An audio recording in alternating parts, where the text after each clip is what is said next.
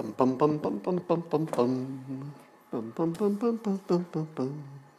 Hey everybody. I'm a little late this morning. Wasn't watching my clock. Normally I am, but today I wasn't. Well, we got stuff to talk about today, don't we? Yes, we do. And before we do that, excuse me, I would like to invite you to enjoy the simultaneous sip, the thing that binds everybody together, and I think that's important in this age of coronavirus. We're all going to have to stick together to get through this thing.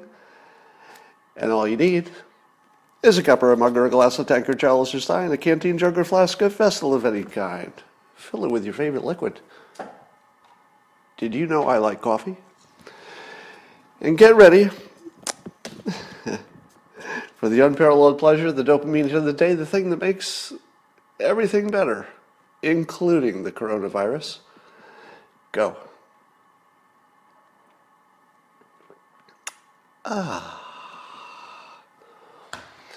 Well, I've said it before, and I'll say it again. It always feels good to have a sense of control over your life, even if you don't. Because psychologically, you want to feel like you have control, even if that's not exactly true. And that's important today because we're watching this coronavirus come toward us and we're saying, well, what do we do? I'd like to do something, if I could. Let me give you a concrete example. If I could find a way, just personally, just me, a voter, an individual, a citizen, if I could find a way to directly protect a senior citizen or a group of them, I'd do it. I don't know exactly how to do that, but if I knew how, I'd do it. We're certainly at a place where standing on the sidelines doesn't make sense anymore. If you're still on the sidelines about the coronavirus, meaning that you're just not paying attention to it or you're not doing anything about it, it's probably time to get off the sidelines. Probably time. Now, I do not caution panic, because I don't think we're there at all. But part of the reason we shouldn't panic is that we're pretty good at dealing with this sort of stuff. This sort of stuff meaning any kind of emergency. Humans are pretty good at it, and Americans are especially good at it. And I would say you should do at least the following things. At the very least, take care of yourself. You should, and I'll tell you what I'm doing. So every day I'm taking a 45-minute walk in the sun. I'm not over-exercising because I don't want to lower my resistance, but I'm getting some sun. Maybe the vitamin D helps, maybe it doesn't, but it makes me feel good. It's good for my health.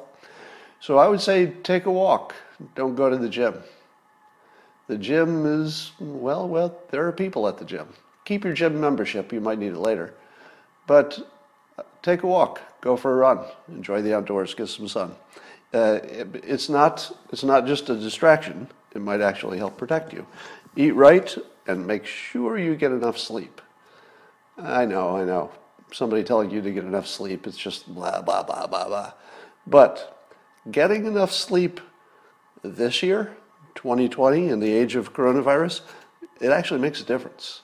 Because the amount of sleep you get is a big deal to your to your overall immune situation.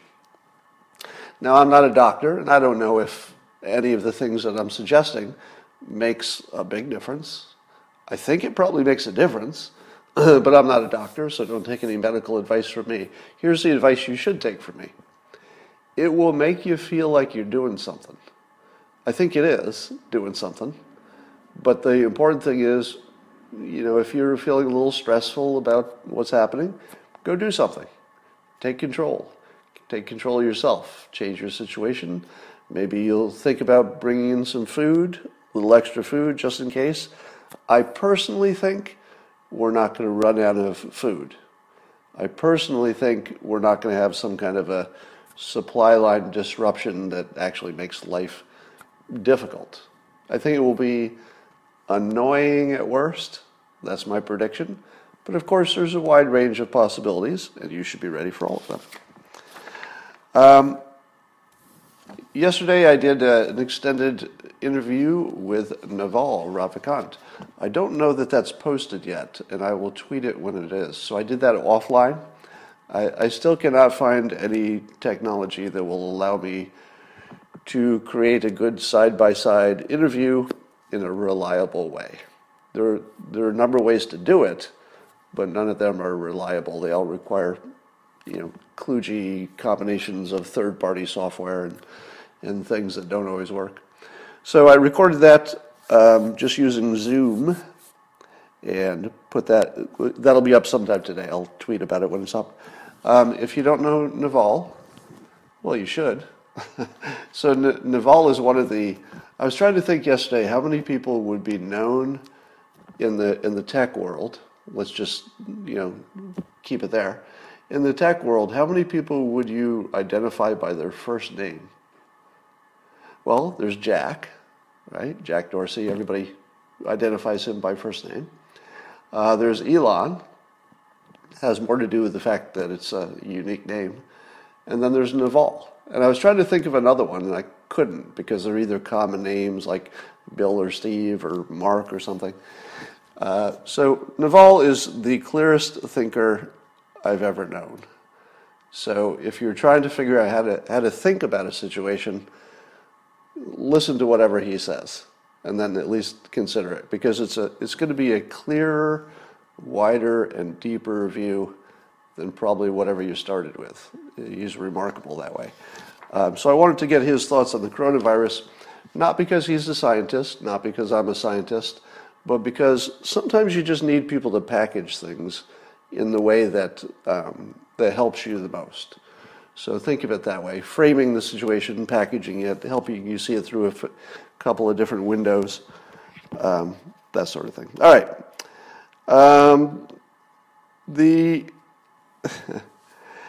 I don't know if we have fully understood how powerful President Trump's pardons are for the entire political system.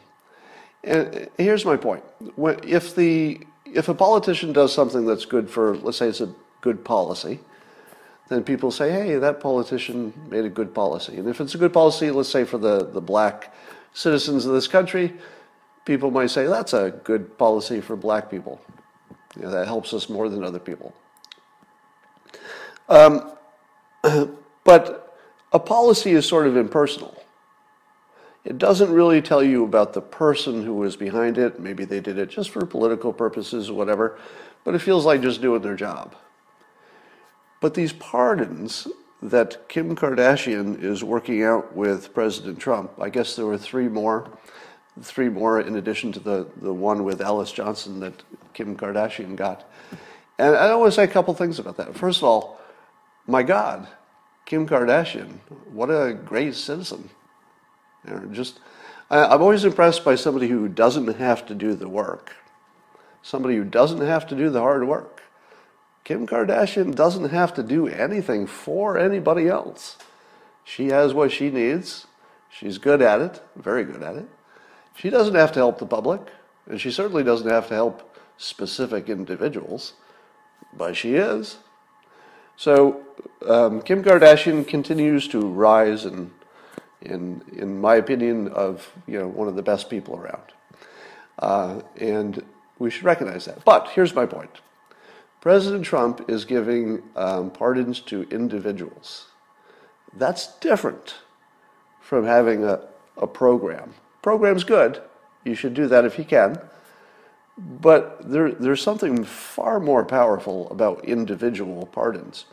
And here's why. If you're trying to decide, hey, what's in President Trump's mind? What's he thinking? Is he privately disliking people who look like me? Because that's what his critics say, right? The critics say, well, in his mind, his secret thoughts, he's really kind of racist. That's what his critics say. Now, if all he did was support a policy that was good for minorities, would you say, well, that proves he's not a racist? Maybe not. You'd say, well, I don't know, that's just sort of doing his job. There were a lot of votes for that policy. He was just agreeing with his party. It doesn't say anything about the politician.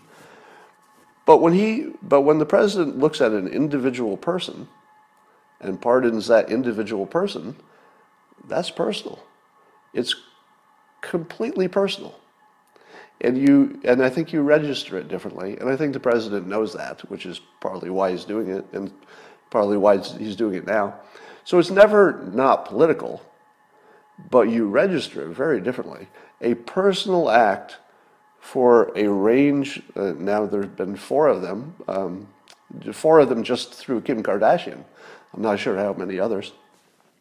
But when you see the president pardoning people on an individual basis like that, and these are people who were in jail for real crimes. These were not people who were unfairly accused. They may have been over sentenced, but they certainly did the crimes. And it just looks like it's hard to reconcile in your head, how could this man be a racist while he's doing, one black woman, I think they're all black women, after another, pardoning them for actual crimes. Again, these are reasonable pardons. They fall easily within the realm that a reasonable person will say, yeah, I can see that. I can see that. So I just wanted to point that out for its persuasion power. It's way more powerful than you think. And at this point, I think we're going to be surprised at how many black votes President Trump gets. Because it's little stuff like this. It's just really powerful. And then he's got other things that he can look to. So he's got a good record going. I'm happy about that. So here's some more stuff. The Federalist has been in a couple different ways. Molly Hemingway, who works there, and also Sean Davis. I think he's a founder, publisher, editor, one of those things, or two of those things, or three of them. And here's Sean Davis's tweet. He said, "If only Bloomberg had hired Russians to buy $100,000 in barely literate Facebook ads, instead of spending $700 million, he'd be president now." That's what the media have told us for 3+ years. So here's the question. Did Bloomberg prove that money can't buy an election? Or did he prove that it can? It just didn't work in this case. I would argue very strongly that he proved it can. He just didn't win. Now Trump only won by a narrow margin in a few battleground states, if you take it down to that level. Could a Bloomberg level spending have changed that result? Probably. I mean, Bloomberg went from nothing to the teens in support. That's a pretty big move, from zero to the teens, without any prior experience in this sort of thing. So I think that Bloomberg proved money makes a difference, but you still need a candidate. You can't get away with that. So I think everybody who says money didn't work, you're really ignoring the candidate here. Let me put it this way. If you put me in the presidential race with $700 million, I think I could have gotten in the top two. Maybe not top one, but I'm pretty sure I could have gotten into the top two with $700 million because I would be a better candidate than Bloomberg. And by the way, I don't think I would be a good candidate. On a scale of 1 to 10, I'd be 6 on my best day. If someone was generous, they might say I'm a 7 and a 10. But Bloomberg was a 3.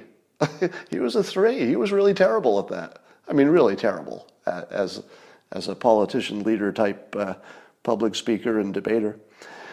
So it's very funny to mock the Russians and their $100,000 of barely literate Facebook ads, which I do believe had no impact whatsoever. Because how many of those people in the battleground states saw a Russia Facebook ad, barely literate, and said, I changed my mind. I'm going to go for Trump.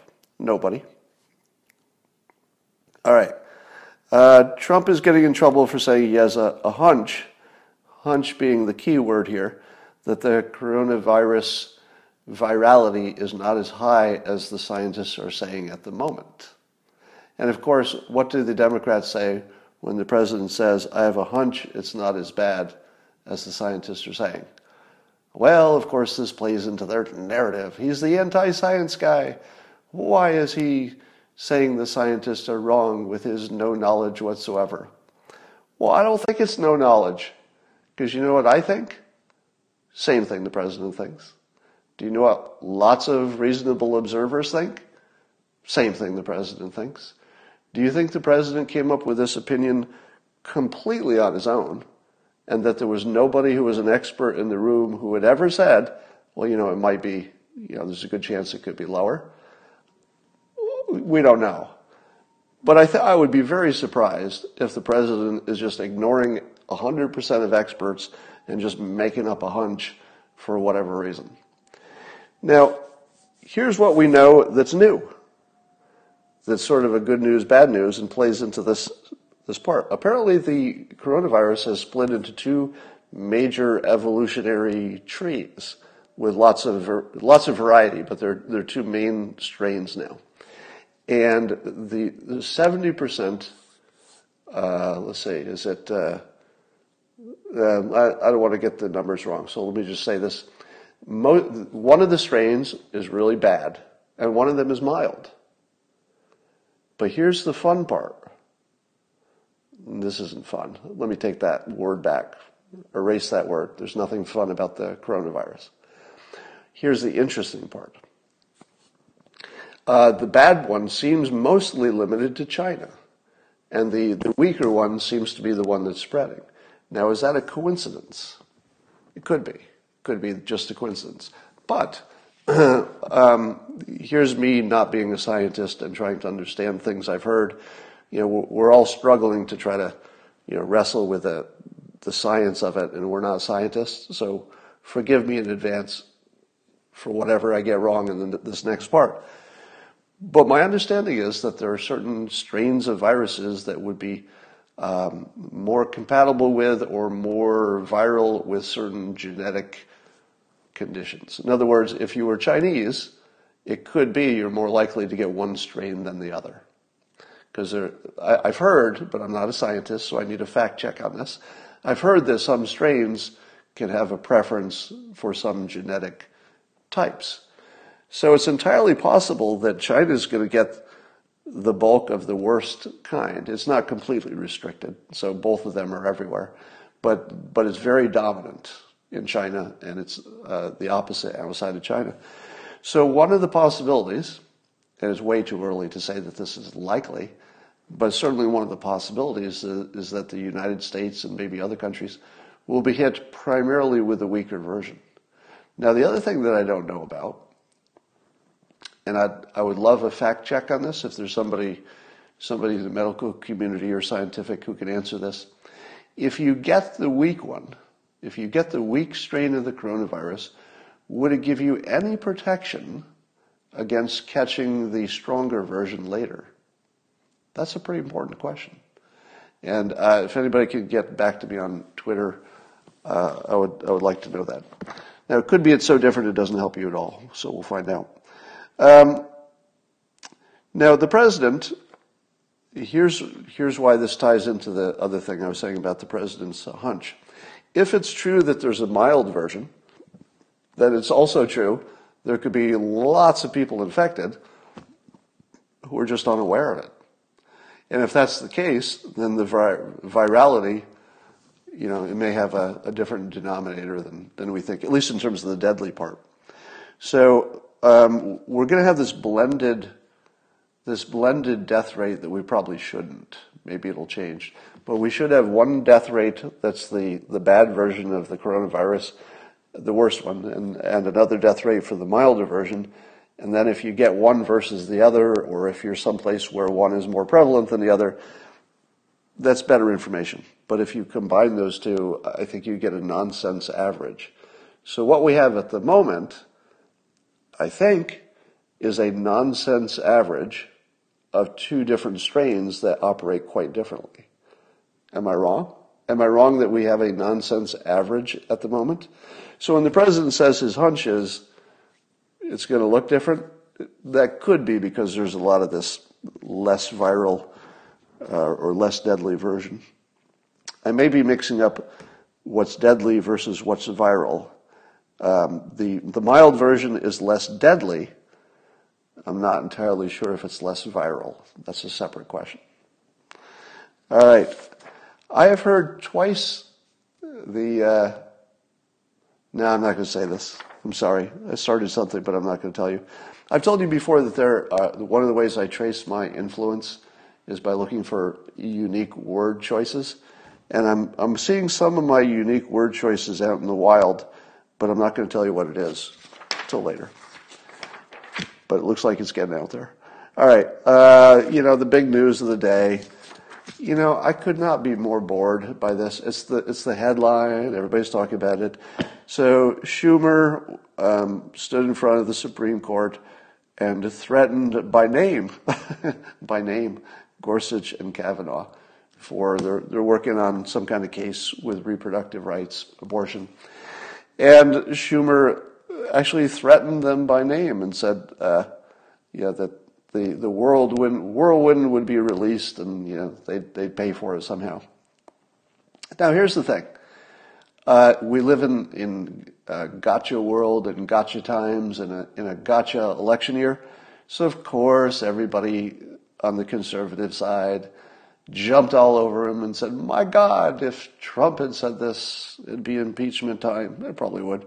If any Republican had said this, it would be the end of the world. Yeah, kind of would be.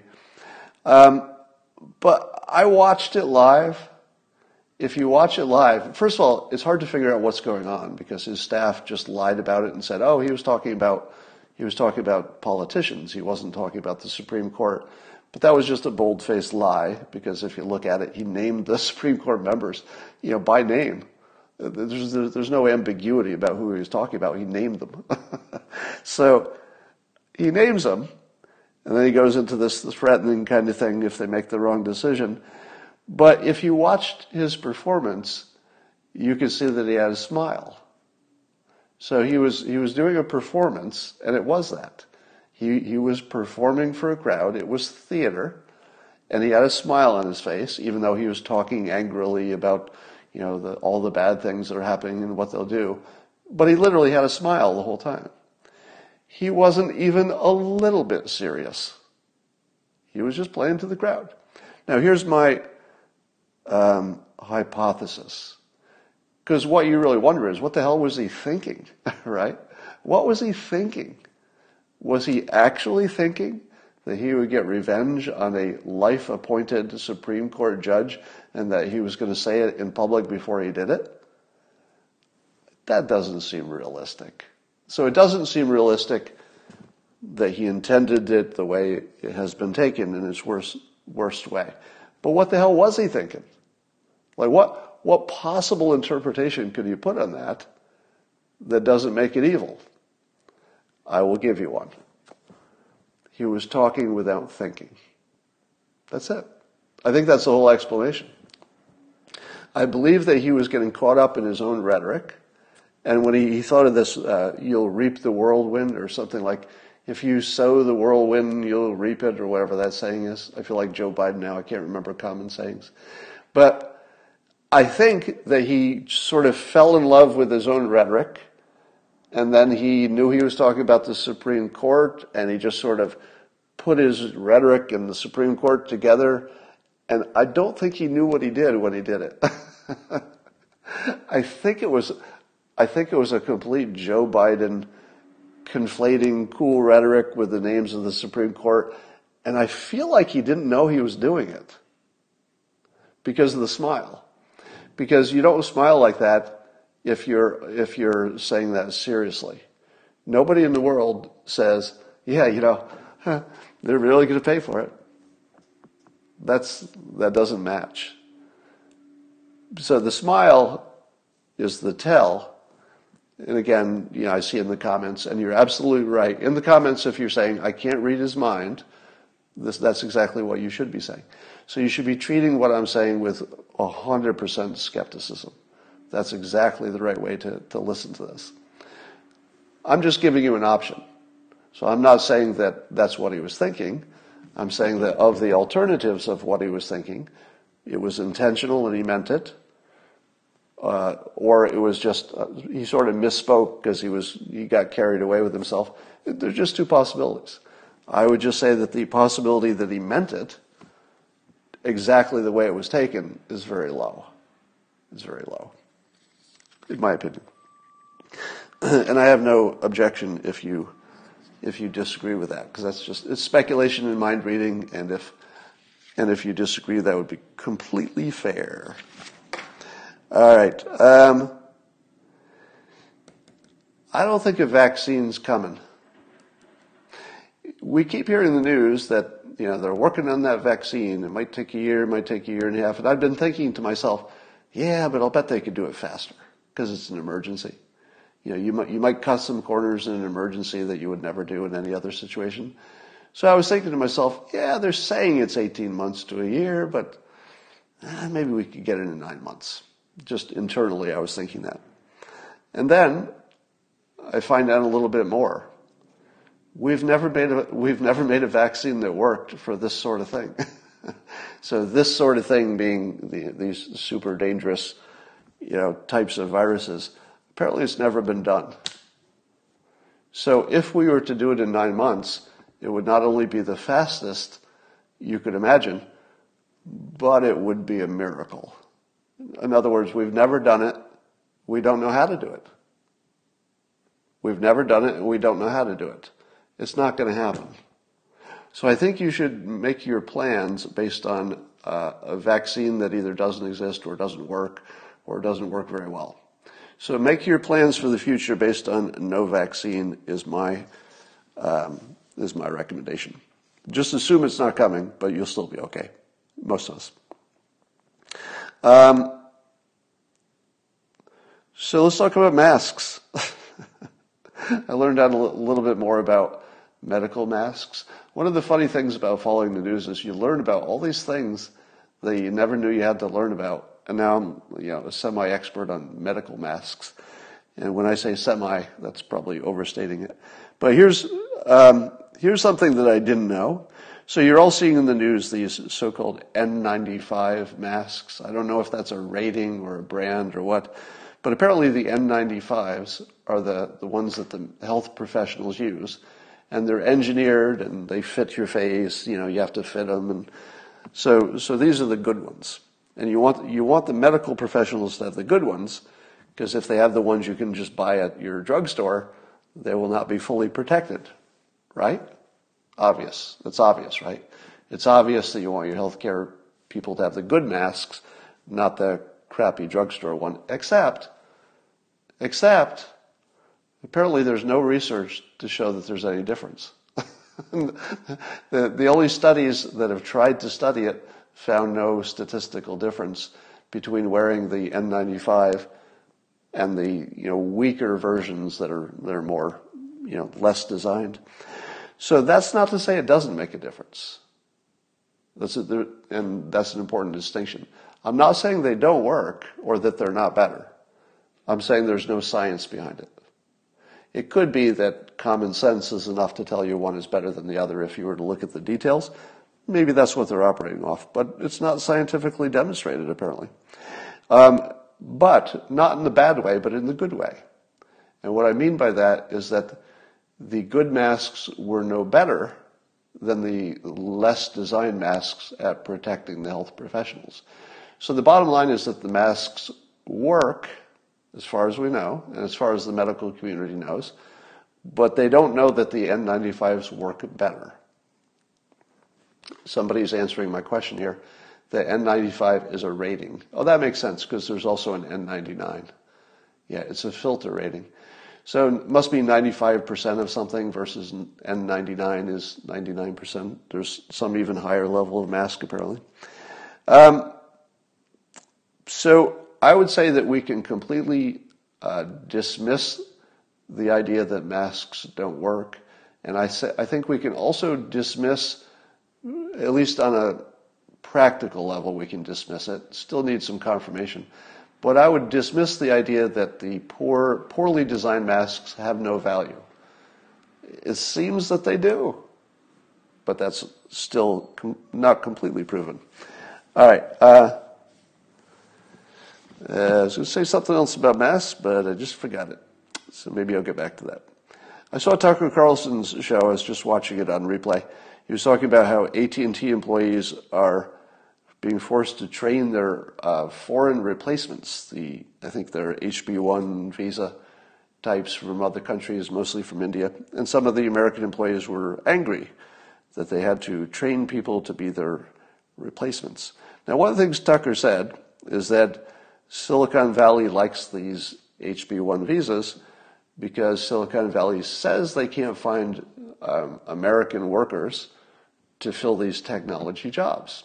And Tucker says that's false. And I wanted to add something to that. And it's this. You have to make a distinction between a technology worker and somebody who actually is a technology expert, programmer, technologist. They're not the same thing. A technology worker might be tech support, which is just sort of a user level, they don't have to be a technical expert. So my guess, because I live near Silicon Valley, I've got a startup, I've been involved in this world a long time, I can tell you for sure the high-tech companies do not have access to enough technical talents. So the H-1B visas for people who actually know how to program, people with full stacks, that sort of thing, there is a shortage of them. And these companies are limited in their growth by access to that kind of person. But it wouldn't surprise me if technology workers, people who do lesser skilled jobs, it wouldn't surprise me if they're being replaced by foreign workers, and maybe that's an issue that needs to be addressed. So I think Tucker's onto something, but I like to make that distinction. We really do have a shortage, and always would. By the way, I don't think there would be any such thing as enough highly trained technical workers, because the more you have, the more startups get started. So you don't hire them all and then you don't need any more. You just create more startups the more you have. So there's no such thing as having enough of the best technical people from India. We want more, not less. If you want your country to be prosperous and you want Americans to have jobs, bring in a high-end Indian programmer and have them start a company. You're going to make some jobs. Because we weren't doing it without them.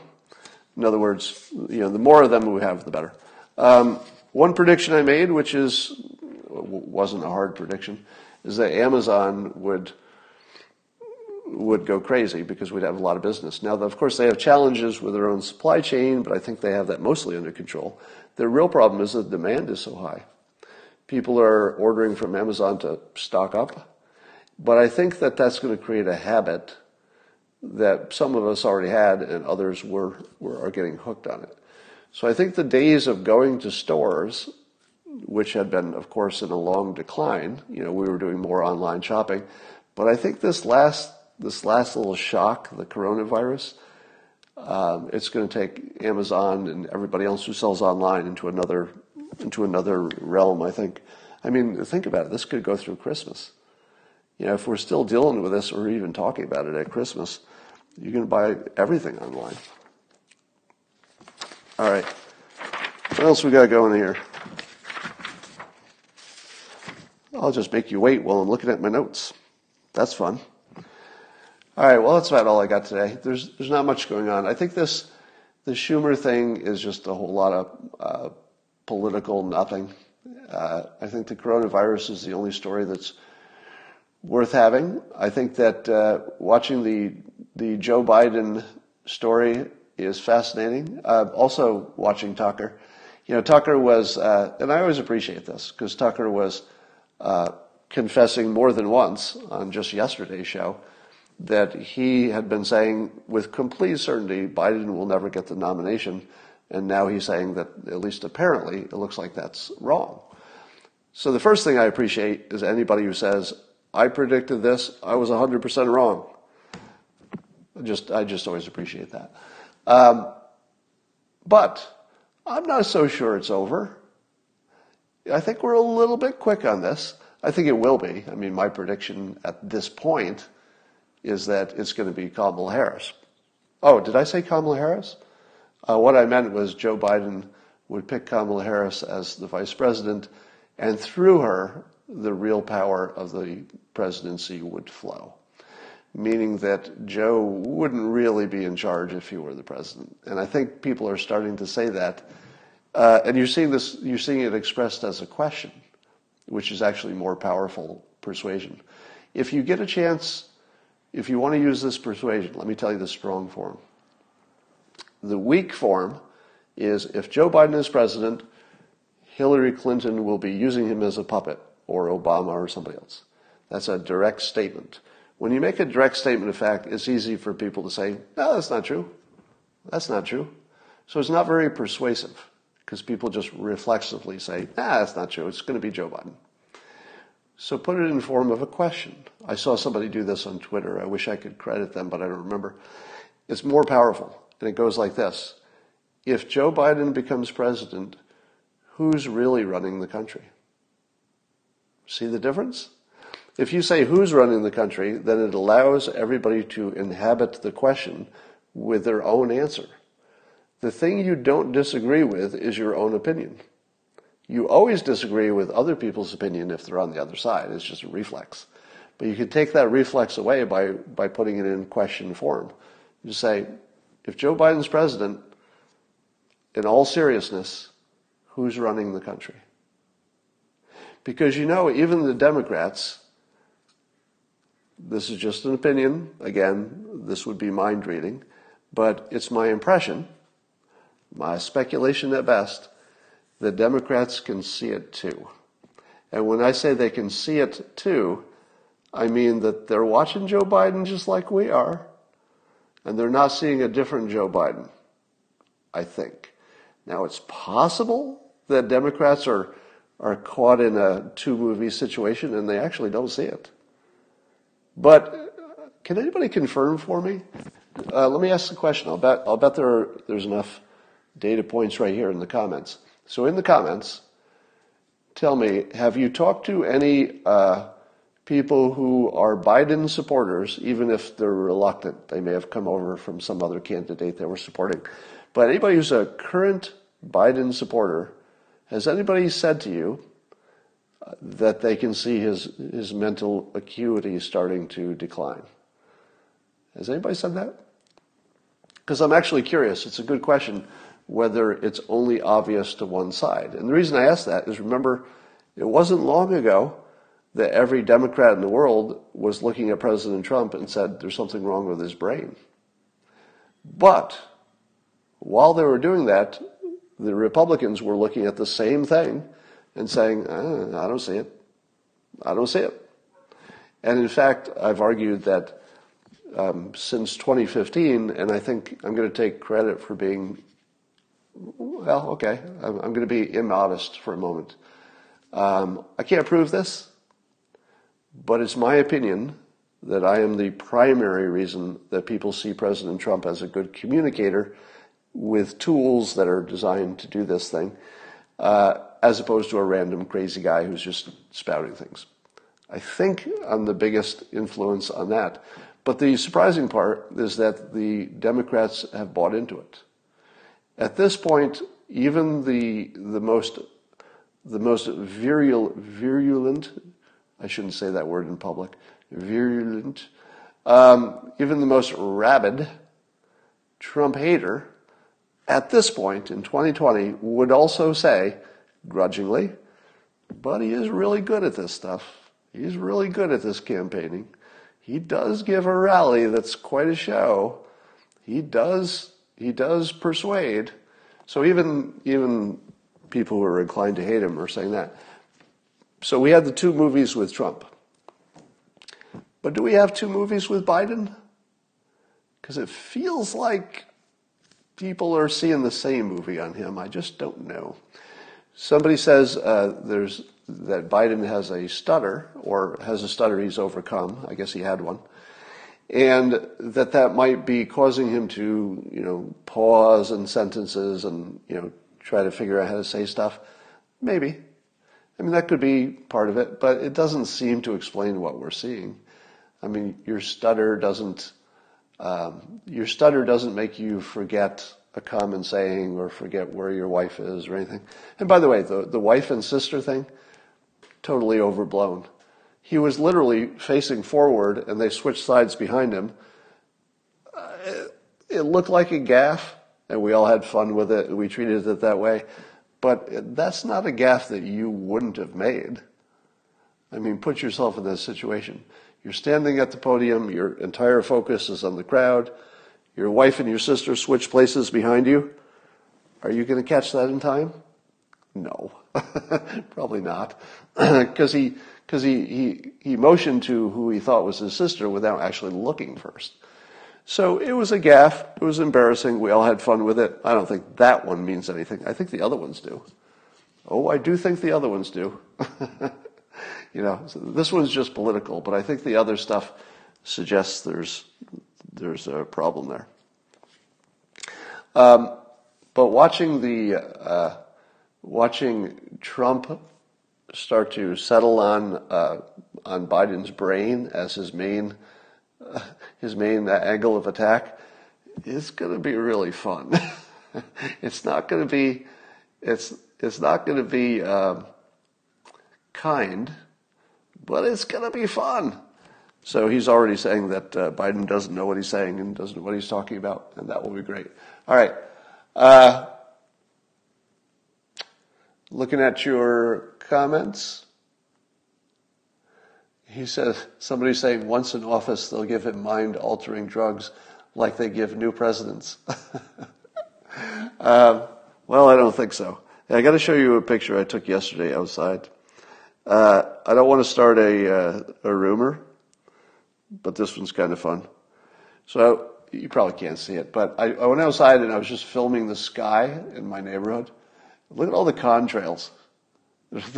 There was some kind of like world record number of contrails.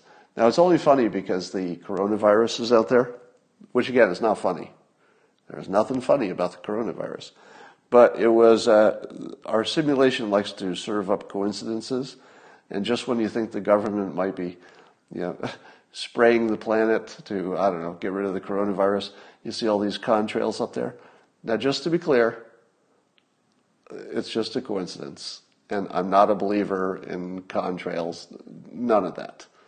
But when I walked outside and I looked up, I was like, I've never seen this many before, all at the same time. So I thought it was worth taking a picture. But don't make anything of it. It's not real. All right, that's all I got. I'll talk to you later.